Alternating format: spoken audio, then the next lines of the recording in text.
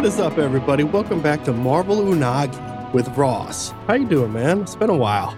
I am awesome. I know. It's been like a month and a half. It was pre-New York Comic-Con was the last time we talked. And there's been a lot going on since then. A lot of MCU stuff, a lot of comic book stuff. Craziness. Been a fun month and a half. So, we got a lot to get into. How was Comic-Con? Oh, it was awesome. I like nobody gets well, maybe not nobody, but I love going places by myself. I go to the movies by myself. I'll go to a concert by myself. I wouldn't even mind going to a sporting event by myself if nobody wants to come. I'm there to watch the event. I'm there to be there for myself. If you don't enjoy it as much as me, then don't go. Don't force yourself to go. I don't need people just to be there as like a parade following me around like, let's go. Ross wants to go to this. Yay. I love going, and I have no problem talking to people. I met so many people between like Kyle Starks. I walked up to Mark Russell, and he's like, Frank Miller isn't here right now because he was sitting next to him. I'm like, dude, I'm here for you. He's like, oh, well, in that case.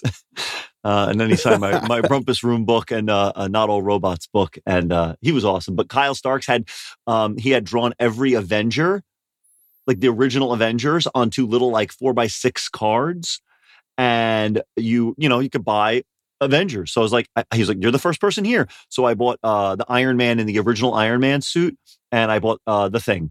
I said I was going to buy all the Fantastic Four, but some of them weren't in the original, like were never a part of the Avengers. So it was kind of like, I might only get. So I said, no, Ben Grimm Thing, and the original Iron Man, and he was super super nice about it, and. Right on. Yeah, that was the best part, the artist alley, and talking to some of the creators who've created things for, Marvel, DC, independent, and how nice they were and gracious they were that people enjoy their work and are reading, and Mm-hmm. Yeah, it was cool. Right on. That's cool, man. I'm glad you got to go. Yeah, no, I mean, one day listen, I know we talked about this where you live like around the corner from the, like Anaheim and like WonderCon. And I'm like, and I have friends who literally live like an hour outside of the city and they're like, I don't feel like going. I'm like, don't complain. Like, you're there. You can go. This is not rocket science. If you want to go to the Comic-Con, you just go. And I went on Thursday. They had Thursday tickets still available. You take a day from work, you call out sick. You got comic-itis. Yeah. You do what it takes to get there. Exactly. So, I been a lot. We've gotten through now the whole season of Loki. Last time we talked, we only had like one episode. The Marvels has come out. Some new trailers. The What If trailer looks crazy. And the Madam Web trailer is just bizarre.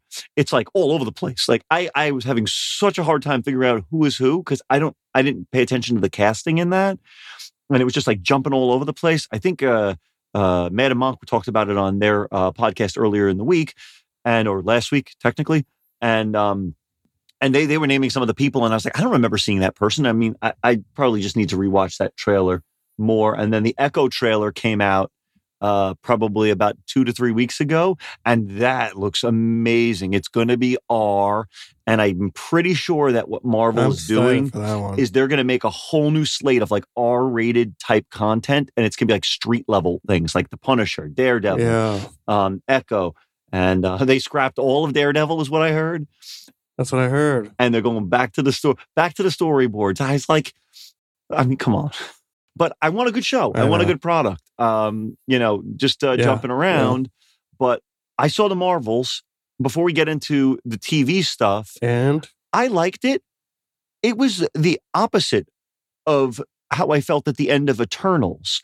When I saw Eternals was so long, I only watched it twice in the theaters and once because it's 3 hours long. Mm-hmm. But the Marvels was like an hour and 40 minutes. So it was like in and out. It was so fast paced, so action oriented. I did like that aspect of it, that everything was kind of happening, but I really wanted about 15 minutes extra.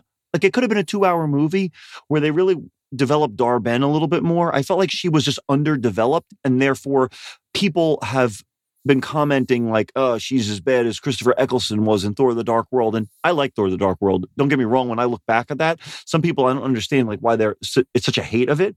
I thought he was good. I thought the movie was good. I get that it might not be as good as some of the other Marvel stuff, but as a standalone movie, I enjoyed it. I will go back and rewatch that, unlike certain other Marvel properties.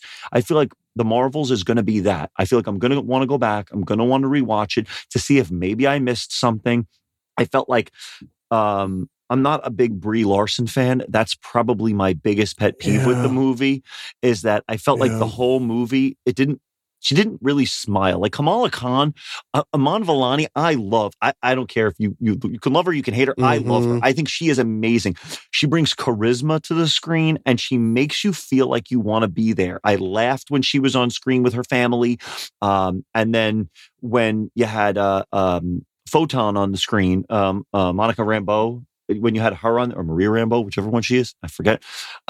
When you had her on the screen, again, the two of them played very well, but Danvers, as Captain Marvel, she was very cold. And I don't know if that was what they intended for the character, but it was a lot colder than what I had wanted. I wanted it to be that she was a little more fun-loving, that Iman Vellani could bring that out in her.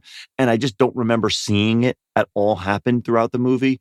But overall, I like the movie. I love where it's going. I love the end credit scene. I love the end of the movie where everything goes on. I'm not going to spoil it because some people still haven't seen it and still new. But I thought the movie went way quicker than I thought. So it was, like I said, the opposite of Eternals, where it didn't drag. But I felt like because of that, it didn't develop as much as some Marvel movies have. Yeah. I was going to say, unlike our other thing, which was Loki. And I think that's part of the problem with this. Oh my gosh. I love Loki so much. Every time. I've watched it so many times already. I love it. It is so good between the writing. Yeah. You know, the best part about it that I mean, again, there's a lot of parts that everyone loves. But one of my favorite things about the show is the cinematography and the fact of how they utilize these makeshift things like an old vending machine and these like TV looking things. And when He Who Remains sticks his head in that thing and it's like, welcome, He Who Remains. And like, it just looks like an old like microwave kind of thing. Like they're repurposing these like things that came out in like the 60s or 70s, I feel like, and making them feel functionally like forward. Like they're like futuristic now. Yeah. I loved it when he finally got a hold of his time slipping and was trying to figure it all out. And I thought the ending was really well done, wrapped it up. It was a surprise to me. I mean, I guess you could say you could see something like that coming, but just the way it was done was really well done. And I guess I don't really want to spoil it. I don't know. I guess maybe some people still haven't seen it, but that the thing at the end, the tree, I guess that has like that's a real thing. Yeah, the Norse. We talked about that because the Yggdrasil, we talked about it when we were talking about the Loki comic. If you remember, like the Yggdrasil, the world tree, like it's yes, that's right. That's what it is in Norse mythology. As I get tongue twisted here, but I mean, I didn't know where they were going to go. I mean, episode 5 was so good. Because it was just like, okay, let's get the band together. We got to get everybody. And they find where everybody really came from. That Mobius was like a jet ski, like he was selling those things. Oh like my gosh, you didn't get to see him on the water, but he was selling it. It was so awesome. And then you got to see B-15 that she was a nurse. But did you know that her character that she played, the name of her character, like when it said on her file, is actually a character from Marvel Comics who actually has the ability to, God, let me think if I say it right. She can tell if you're lying. Oh. So in the comic books, she was there with Loki, and she would be the person who'd put him in his place. Like, no, you're lying. Tell me the truth. Like she could get that out of him. That'd be an interesting team up. But I'm just, in my brain, I can't remember exactly what it was and what her name is. But I remember noticing that, and I totally forgot. And I'm just jumping all over the place with that. But between her and then Kihei Kwan, where he goes to the bookstore to try to buy the book. And he's like, get out of here. Stop So putting your book funny, on the dude. shelf. Get out of here. Yeah. And then at the end, when he opens up the box and it's the second edition of the TVA handbook. So it's like that. So happy for him. I really hope that somebody makes the TVA handbook as like a collector's item. Like it could be a limited I could press at least run. use it like I could at least, even if they don't, I would love like just like almost like a moleskin journal, but it had like it looked like the TVA handbook, you know? Yes, that's what I'm saying. Where it literally looked like the orange cover, and then the inside were just blank pages, so that you could give this to your kids. You could give that. I would love that. They're That gonna do it. They got to do that. I mean, because like that is right there for the taking with it, such popularity of the show and all that. Yeah, no, that's got to be done. And then who else did they have to find? Oh, and then he goes and he finds Sylvia DiMartino, Sophie, and he's like, you might not know who I am. She's like, what are you talking about, Loki? She recognizes him right away. Right. Yeah. And she, if you remember, one of my favorite scenes, and again, this is just going to be me nitpicking, but when she goes to the record store after like her and Loki have that meeting, and she lounges back and the camera angles and everything spaghetti's out. But the problem is, as a guy who's an audiophile, I have a turntable from the 70s, a receiver from the 70s. They're both Marantz. They're awesome. I love records. She puts on a song by the Velvet Underground that's not the first song on the album. And she puts the needle on the first thing. Oh, so, Ross. I mean, again, I think it's the last track on that. I think it's the last track on that album. But I'm saying, but at least even if she pretended to put it on the last track, even if it's not perfect, to me, like I would have said, like, okay, it didn't land on the exact pinpoint spot, but they're going to dub that music over anyway. But I love that scene. And then she stands up and she's just like, okay, I guess everything's spaghetti, and boop, boop, temp pad on her wrist and get out of there. And then I love the scene when Loki has figured out his time slipping and he goes back to her and she realizes what's going on, and he's torn because it seems like at this point in time where they're at that he has to kill her, like, because he keeps trying to stop her from killing He Who Remains, and he just can't. Like, there's just every time he tries. Well, yeah, no, that was in episode 6. I love that the end of episode 5 is where he figures it out, because at the end of episode 5, he figures out how to hold the branches. You see him like watching the branches go by when he was in the OB's like place where he was writing the books, and then he ends up back with him at the TVA where it starts up as of episode 6, and he keeps time slipping. But I like that he kept doing it, and then he's just like, okay, again. And every time Victor Timely kept screaming, he's like, no, faster.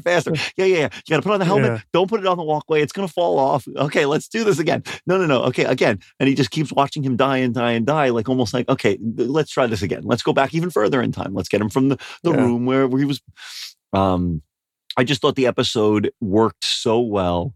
Yeah. And I thought that scene with him and Sylvie was kind of a cool scene where he's just, they're discussing how he's facing a difficult, conundrum. And I thought it was cool.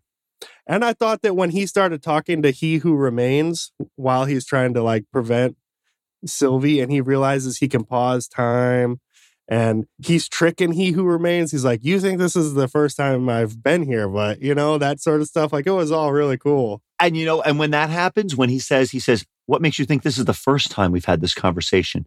And then he sits back and he's just like, okay. And he drops the lavish act and he starts talking very in like a street way.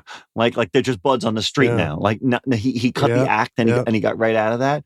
And he like tells him, this is it. You have to make this choice because the fail-safe of the loom is meant to destroy the TVA, and it gets built up again, and there's nothing you can do to stop this. But I got what was the line? I can't remember. I think it was Mobius. I don't remember if it was Mobius who had the line. Oh man, it was such a good line when he goes back and he time slips back to say his goodbyes to everyone, and he's sitting there with Mobius. He time slips back to when he was at the beginning, I know somebody's going to call me out on this or I'm going to have to go watch it again. But it was like the saving of lives versus the saving of thousands of lives. Like, how do you choose what path and this? And it's like, how do you know like when what you're doing is like for the best? And it was, he had decided that he cared more that his friends were happy because he'd reached that point in his life than himself. And the only way for his friends to be happy was for him to sacrifice to what he had to do. And it was just, it was just amazing. So if I could ask a question, do you think the Kang / He Who Remains, like, is that done now? Like, is that storyline kind of over? So I didn't know.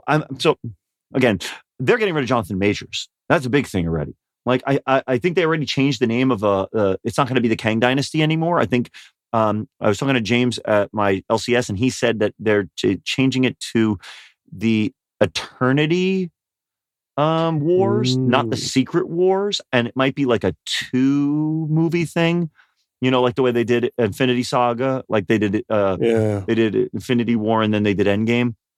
But I don't know 100%. I'm not gonna lie. If the rumors are true that they're switching from Kang to Doctor Doom, I'm kind of excited. I've liked the Kang stuff, but it's kind of run its course to me, especially at the end of Loki. And I'd be stoked to see Doom. Oh, if they do a Doctor Doom, I would absolutely love it. I mean, the problem is that I don't know who they would cast for him, and there's been so many fan casting for him. It's really, really, I love Doom, and I agree. Doom would be great. Yeah. I just, I said, it's just, you end up throwing away the scene at the end of Quantumania with all the Council of the Kangs. And again, Kang was a villain, and he traveled through time, and he did all this stuff, and,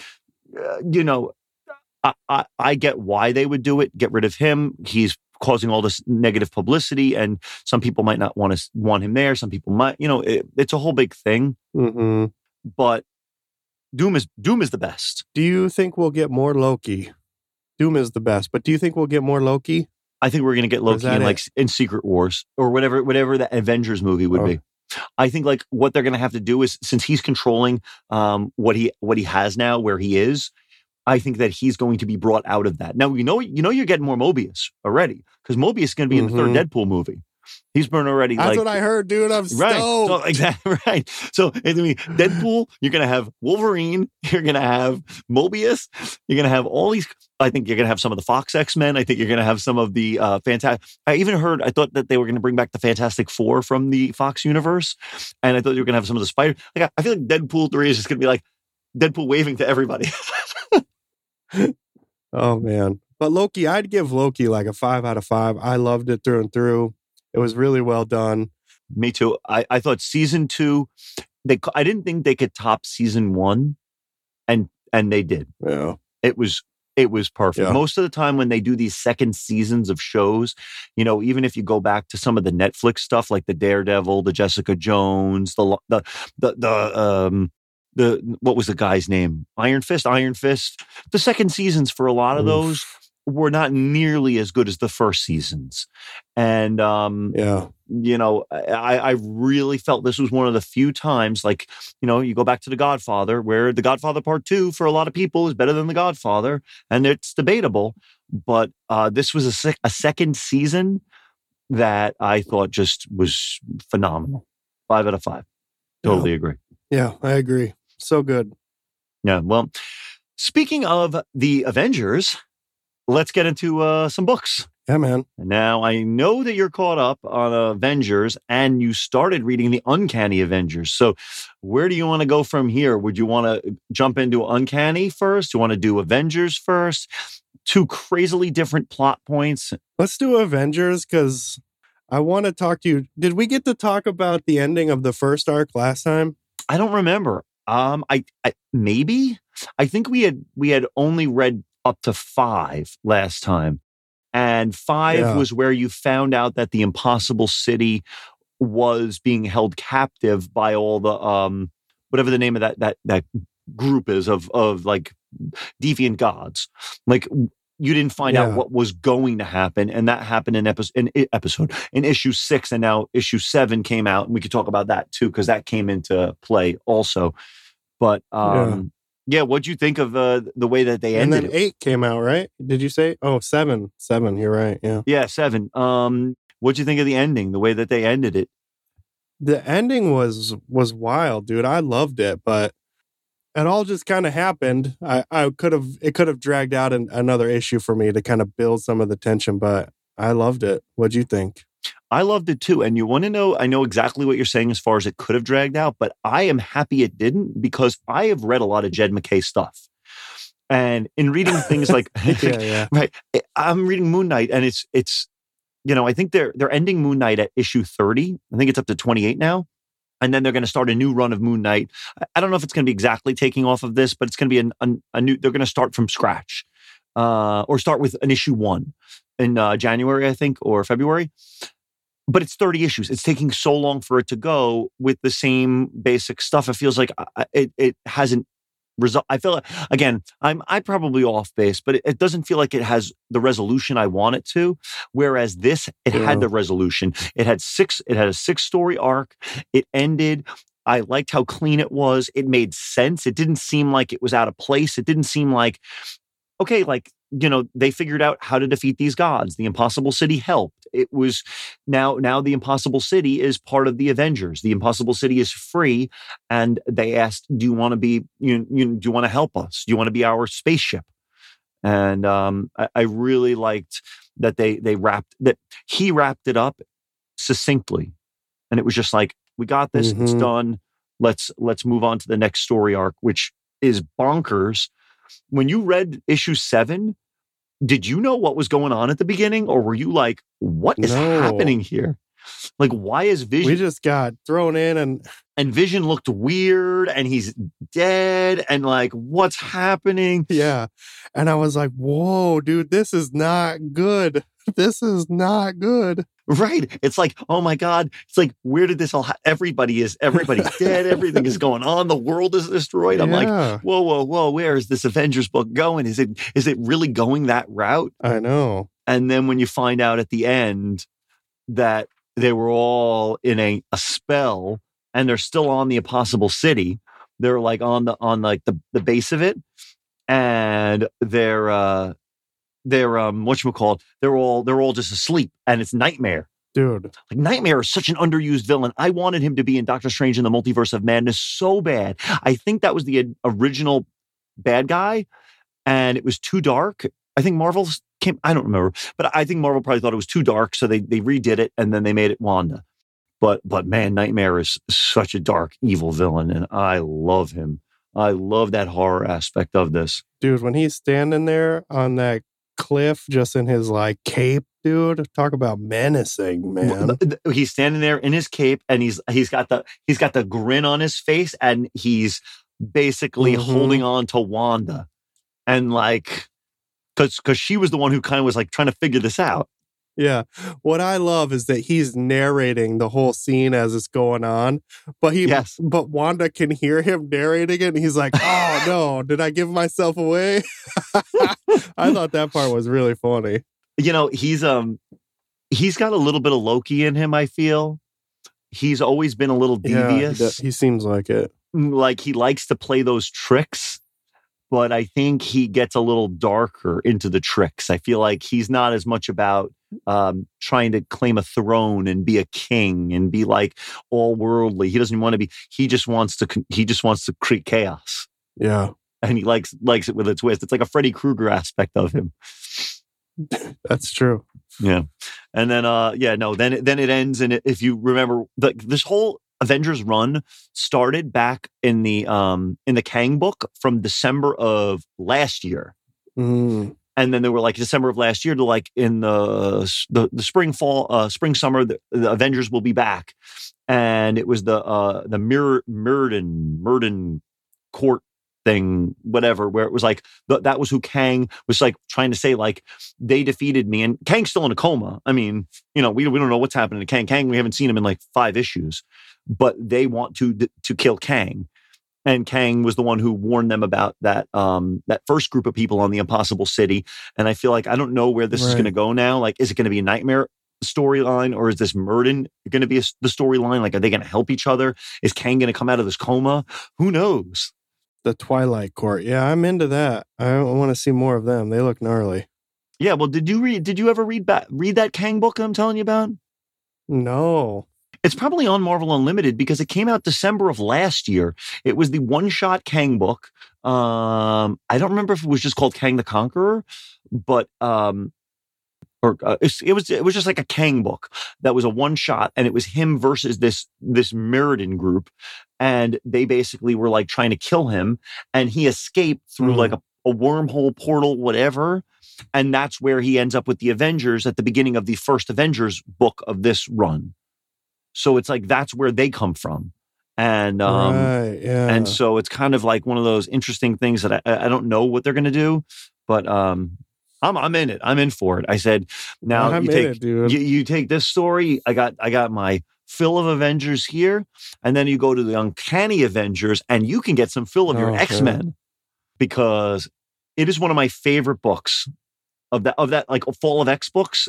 I wasn't sure what to expect, but I really like it. And I really like, as I think I've told you before, I like it anytime Deadpool's presented not as just a joke. Like, he can have jokes, but he's not a joke. And that's why I really liked Uncanny X-Force back in the day, because Deadpool was that way. And in this one, he's a lot that way. And I love him and Captain America's relationship. I agree. There's that one time where that reporter is asking Captain America a question or something, and then I don't know if you saw him in the background, but he's doing this to the guy, like, I got my eye on you. I gotta go back and look at that. That's funny. Yeah, no, I have read every tie-in, at least the first issue with the Fall of X, and a couple I've kind of fallen off of that I don't really feel the attachment to as much. But Uncanny Avengers, I'm definitely keeping up with, and it's just so funny because they had to create a new Avengers team because the Fall of X, a lot of these mutants are now like being hunted by Orcus. Orcus is the anti-mutant organization, and basically one of the robots of Dr. Stasis, Mr. Sinister is it Cyclops that is Captain Mr. Krakoa or whatever? What's going on there? Have we heard? Like, can you fill me in there at all? I'm out of the loop on this. So this is exactly why, when you don't read all of the other books, basically Cyclops is actually being held captive by Orcus on their space station. And they've sewn his eyes shut. And so he can't use his laser eyes. And Kitty Pryde, Shadow Cat, she is like, she had never been able to like use her phasing powers to walk through these portals that are like mutant portals that you can walk through. And now that they're disabled, she can walk through them. And she's the only one who can, and nobody knows that she can. So she's been traveling between where the Orcus headquarters is and that space station. She's been traveling to some of the X-Men and to the Avengers and the things like that to try to like help free some of these mutants. And recently she was up there and she wanted to free Cyclops, but she first had to free the Juggernaut. And man, that was cool when he gets freed and he just runs like out of this like prison that he's in. It's a crazy world, the X-Men world right now. And like you said, the Captain Krakoa, you're going to find out who he is. This past week, the book that just came out, like last Wednesday, because technically this is coming out this Wednesday, is, I forget if it's the X-Men Red book or if it's just the X-Men book. They're going to reveal who he is, who Captain Krakoa is, because everybody who's not like, everybody's not Orcus or the X-Men think it's Cyclops because that's who he was. Yeah. Cyclops was Captain Krakoa, but it's not him because Cyclops is being held captive. But that's why the world thinks that he's being bad, because they basically, Orcus is like, you go, you defame him, you go out there and you run amok, and everyone's going to hate them even more. but we're not going to catch you because we know you're doing this so that we look better as an anti-mutant organization. Right. So Orcus, how did they come about and what is their goal? So Orcus's goal, well, so in this X-Men run, again, this is getting a little off topic, but Nathaniel Richards existed in like the 1800s, and he created three versions of himself and a female counterpart version of his wife, and they're all androids. So that's why they live for forever. But they all think that they're the original Sinister, but none of them are the original Sinister because they're all android versions that were created by the original Nathaniel Essex. I said Richards, but Nathaniel Essex. So Dr. Stasis is one of the versions of Sinister. There's Mr. Sinister, and then there's God, I can't remember his name. He's like the one who was living in an egg, and then there's Mother Righteous, and they're all like trying to do things for themselves. But Dr. Stasis is basically running Orcus, like he's trying to get rid of all the mutants. And he created all this stuff. He's trying to get rid of all the mutants, but he wants to rule the world. Like he wants to be this omnipotent, all-knowing being.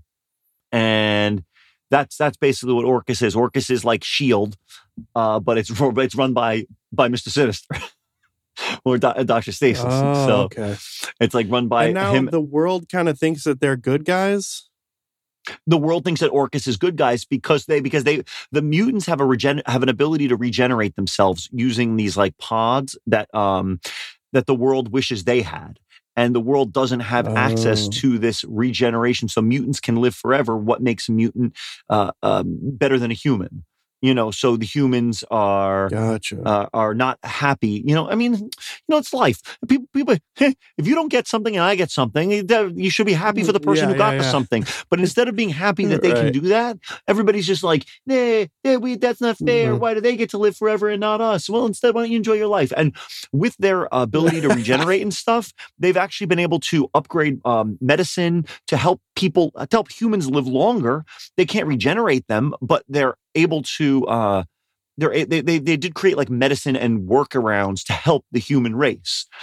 But Sinister implanted a virus into one of the vaccines that was given to a lot of the humans, and he said that if the mutants all don't leave Earth, he's going to set off the bomb inside of all of these people and they'll just instantly die.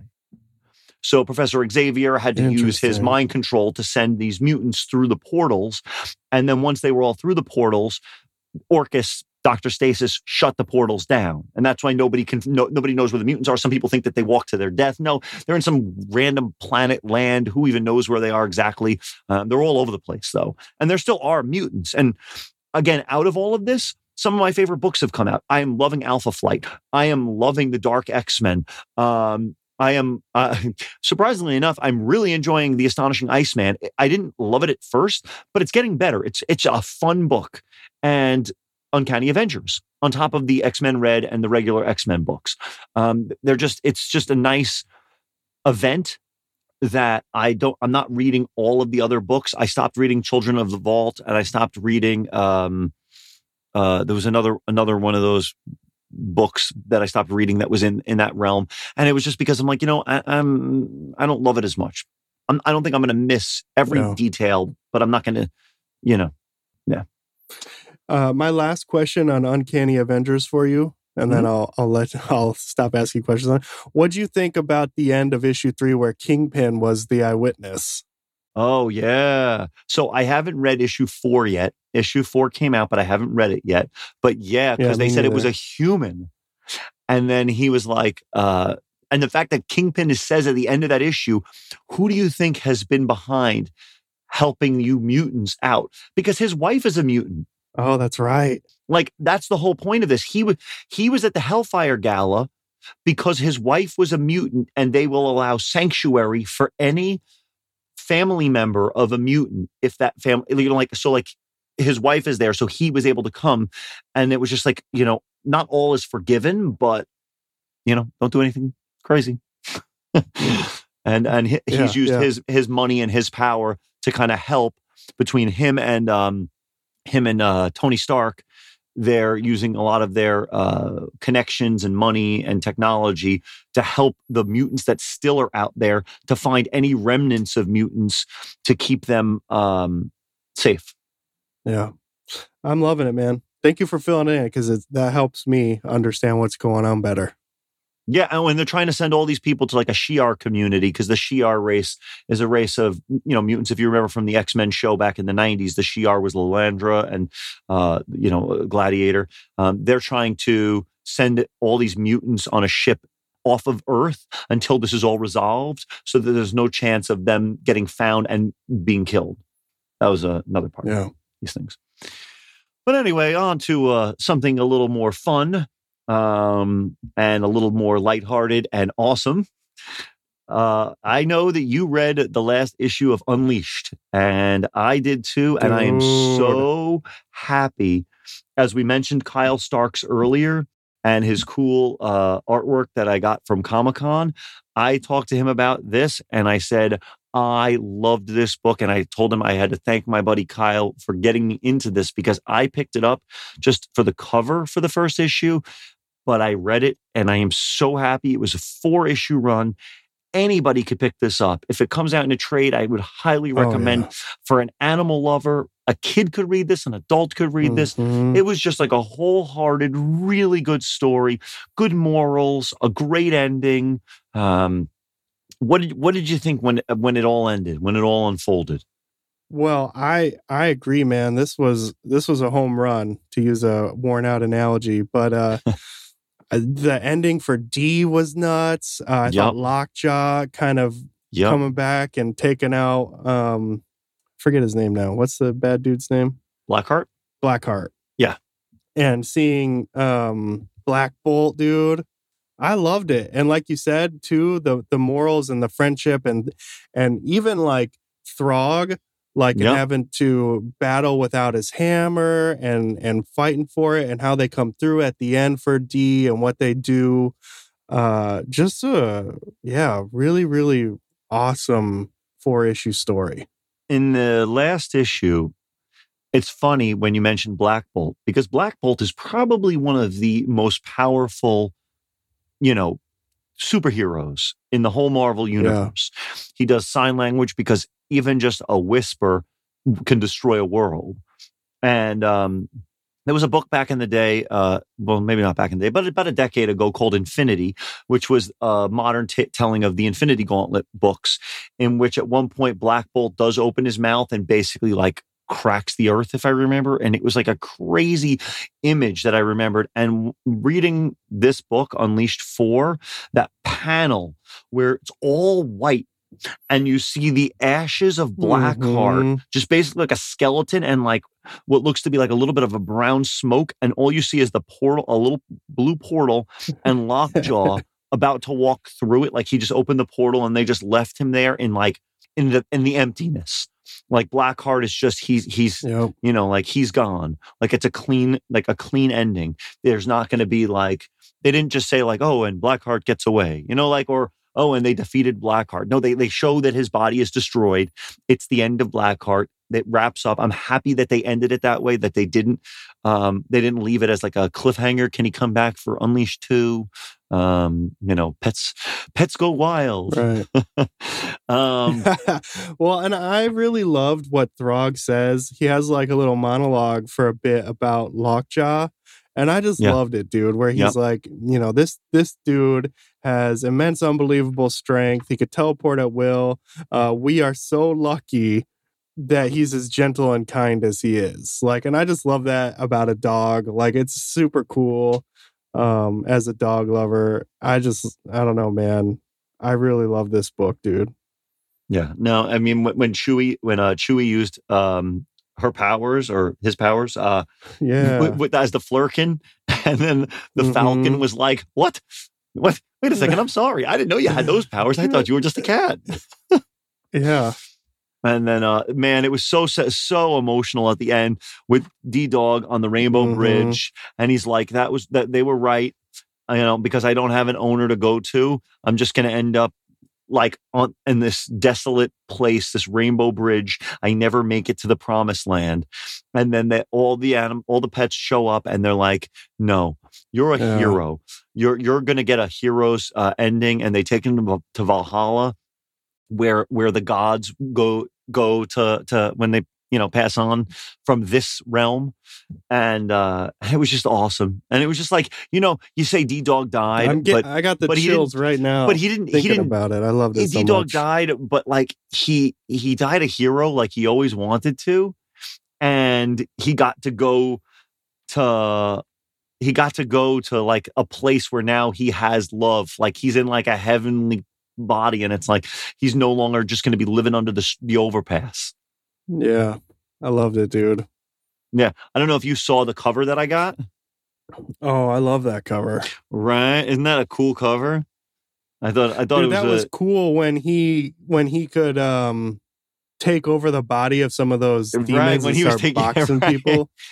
When he was phasing through them and into them, and yeah. No, it was a great book. I love that it just ended. It said the end.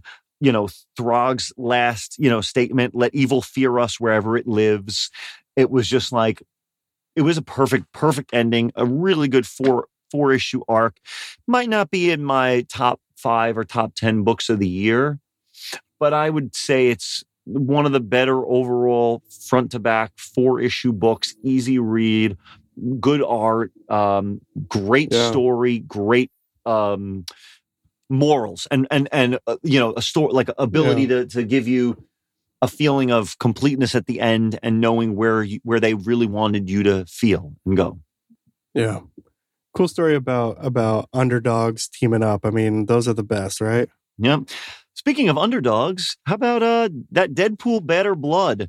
We can finally wrap that up because we got Spider-Man and Wolverine and Deadpool and crazy Cable getting siphoned energy.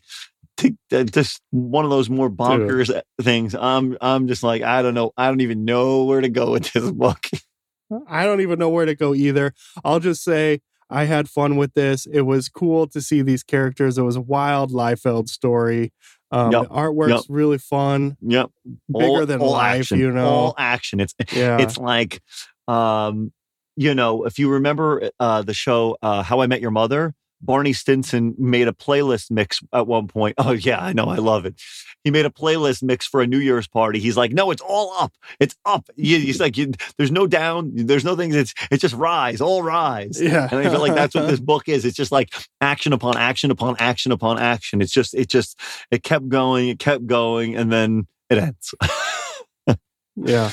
I like you said, it's so wild. It's hard to even really break it down, but I would recommend it just for a fun read. Pick this up. I guarantee you'll have some fun with it. It's wild, action packed. For anybody who wants a Marvel book that you can pick up 5 issues. I didn't read the Bad Blood, so I didn't read the first one, and I don't know if there's another thing. I think that at the end of it said there's going to be a Cable book coming out, but I might not read that. But for a easy, fun read. You want to grab something if it comes out in trade, or if you want to pick up the 5 issues, you could read it on a vacation, sitting by the pool. Very, very, fun, quick, easy, nice, good art story. Yeah. Loved it. So you want me to talk about some other things we got here that are new that I know you haven't gotten into, but I think are interesting. I read Marvel Gods 1 and 2. And I read White Widow 1. So Marvel Gods is interesting.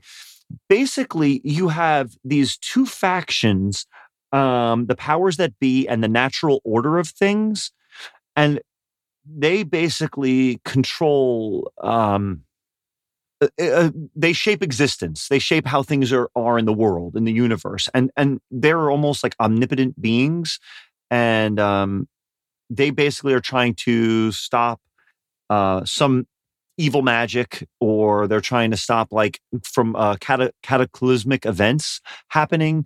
And when crazy, they call them Babylon events. When Babylon events are about to occur or have occurred, they're there to try to protect the world and stop those events from getting worse or from even happening.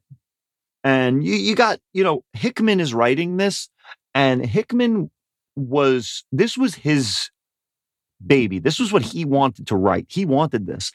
After what happened with Donny Cates, he got thrown into the Ultimate Universe. So it's like when you're reading this feels like a Hickman book. So if you like Hickman's work, if anybody listening likes how he's written stuff in the past, you will like this. You don't need any knowledge of anything. I mean, Doctor Strange is in it, and they have some, other superheroes, I'm assuming, are going to randomly appear because it does take place in, the Earth universe where there are superheroes. But these new people, Win and Aiko, if I'm saying their names, Win is the avatar of the powers that be, and Aiko is a centaur of the natural order of things. And they were a married couple, but when Aiko got asked to be part of the centaur, she cannot be married to him and be that. So she had to leave him to go be the centaur, be one of the centaurs. I think there's 100. I could be wrong. Maybe I'm wrong, but but she's got to be one of them. I think she's number 19. I don't remember. Don't mind me on those kinds of things. Let me just see.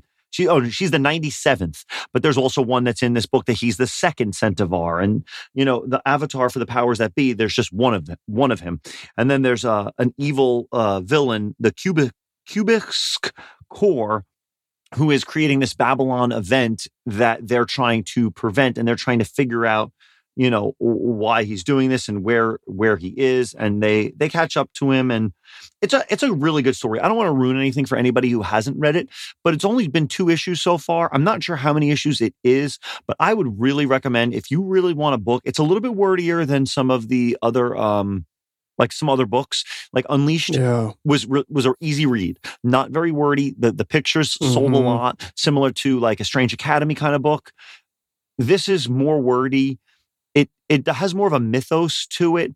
They have more science, magic, world building, where there's a very, I don't want to say Harry Potter-esque feel to it, but it's very, magical in the stuff that they do. And I find that it's captivating because the art's good. It's what's I consider standard Marvel art now.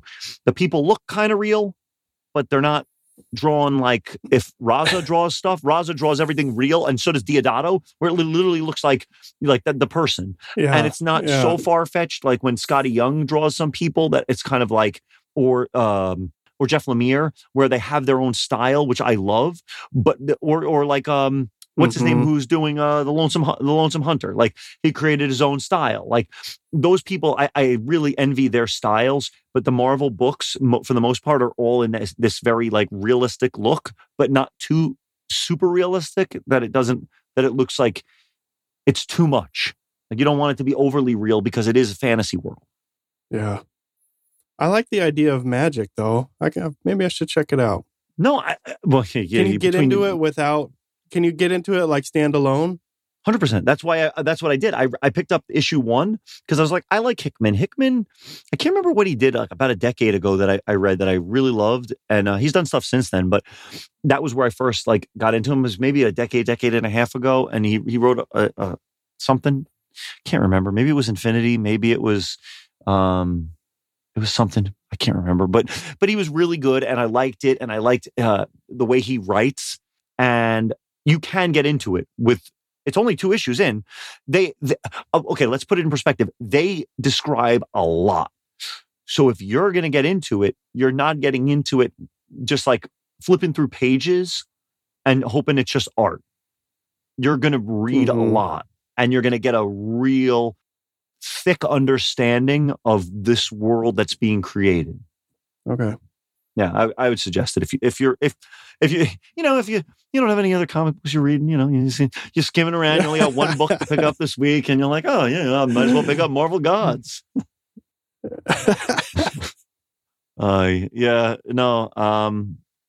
was good. I'm excited to see where it goes. I added it to my pull list. It's good. I'm excited to see where it goes from here. Right on. White Widow, I had pre-done. That would be the other book that I wanted to talk about because Sarah Gailey wrote Eat the Rich.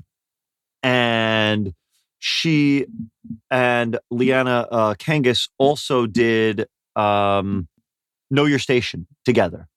And I liked both of those. Know Your Station might be one of my favorite books of 2023, even though half of it came out in 2022. I got a whole new ranking system this year, by the way. I've got, got to change up my whole thing. But I had this on like a preview pre-order so that I knew I would get this, thinking I love her style of writing.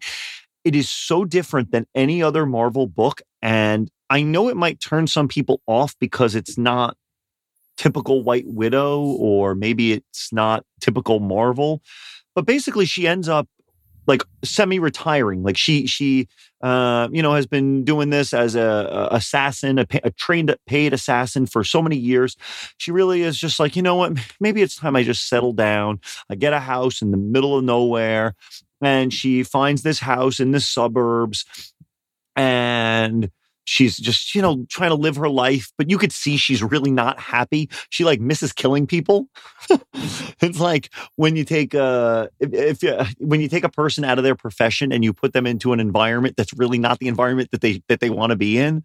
It's kind of like she's pretending to live this life.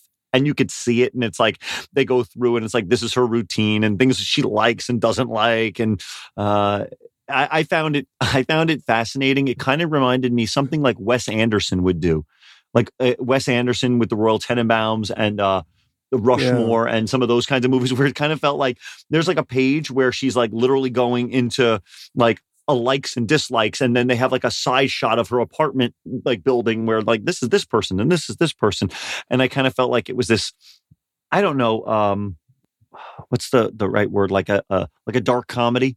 Like it's not supposed to be funny, but it had some humor in it. But it's like killing people humor.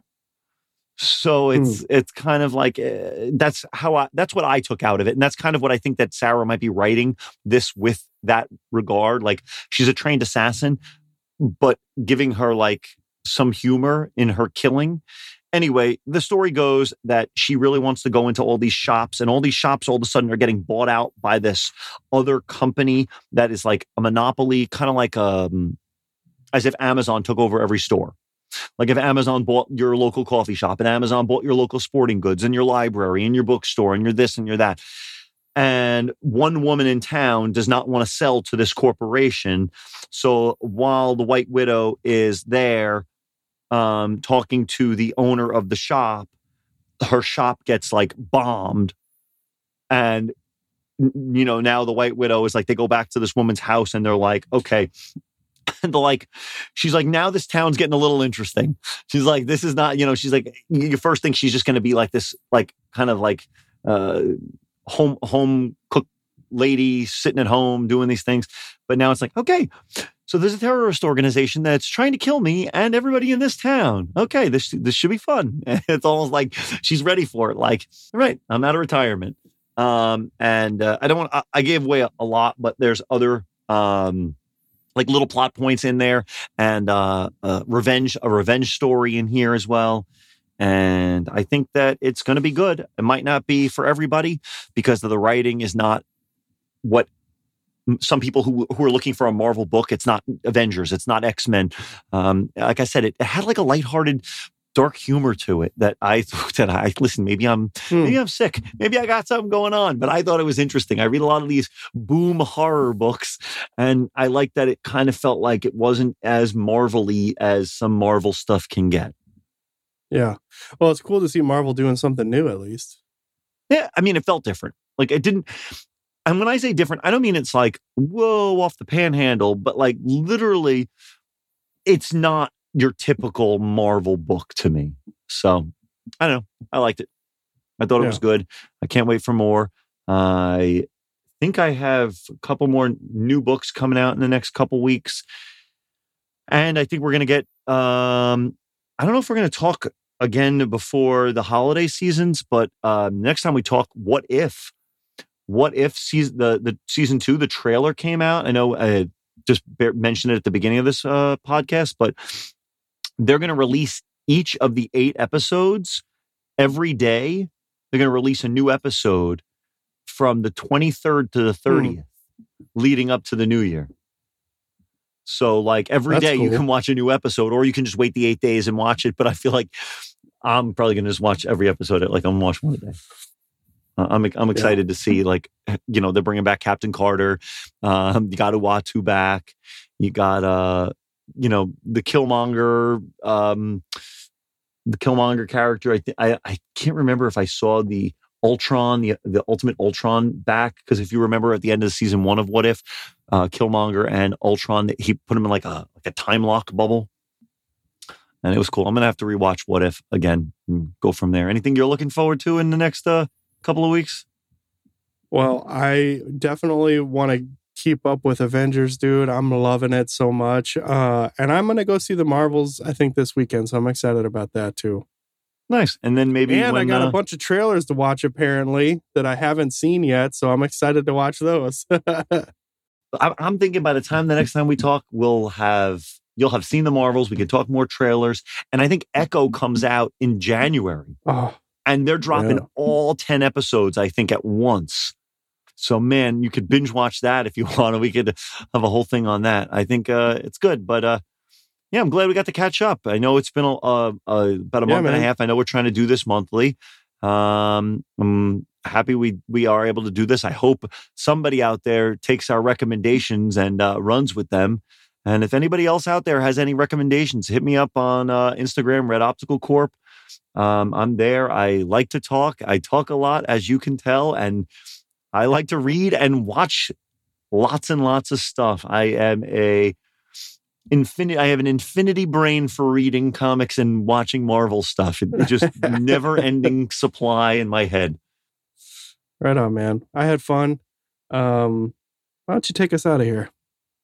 Yeah, man. Well, thanks to everyone for listening. Go follow Kyle at the Comic Book Lair on Instagram. You can talk to him on Discord as well. Sometimes I'm even saying some crazy stuff on there. You maybe even hear me rant about chili after I hear them talk about chili and everyone talk about chili. Maybe it's that time of season. If you're looking for a local comic shop, you can check out Frank at Coffee and a Comic. He seems to be really cool. And I've actually picked up some books when I forget to get some at my local shop, Androids. A lot of times I'm like, you know what? I don't have the time to get back there before the next week, so I will just order them from Frank, just so that I don't miss out on Marvel books like this. What do I have done if I didn't get Unleashed? And yeah, man, keep reading comics. Cowabunga, nerds.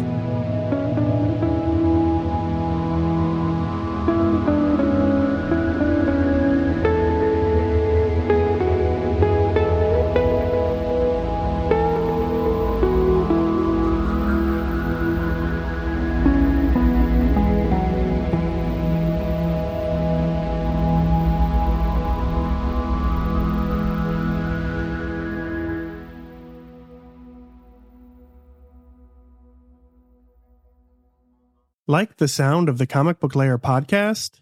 Our audio production is provided by Rosecat Audio. Check out Rosecat Audio at rosecataudio.com. ROSEKAT audio.com.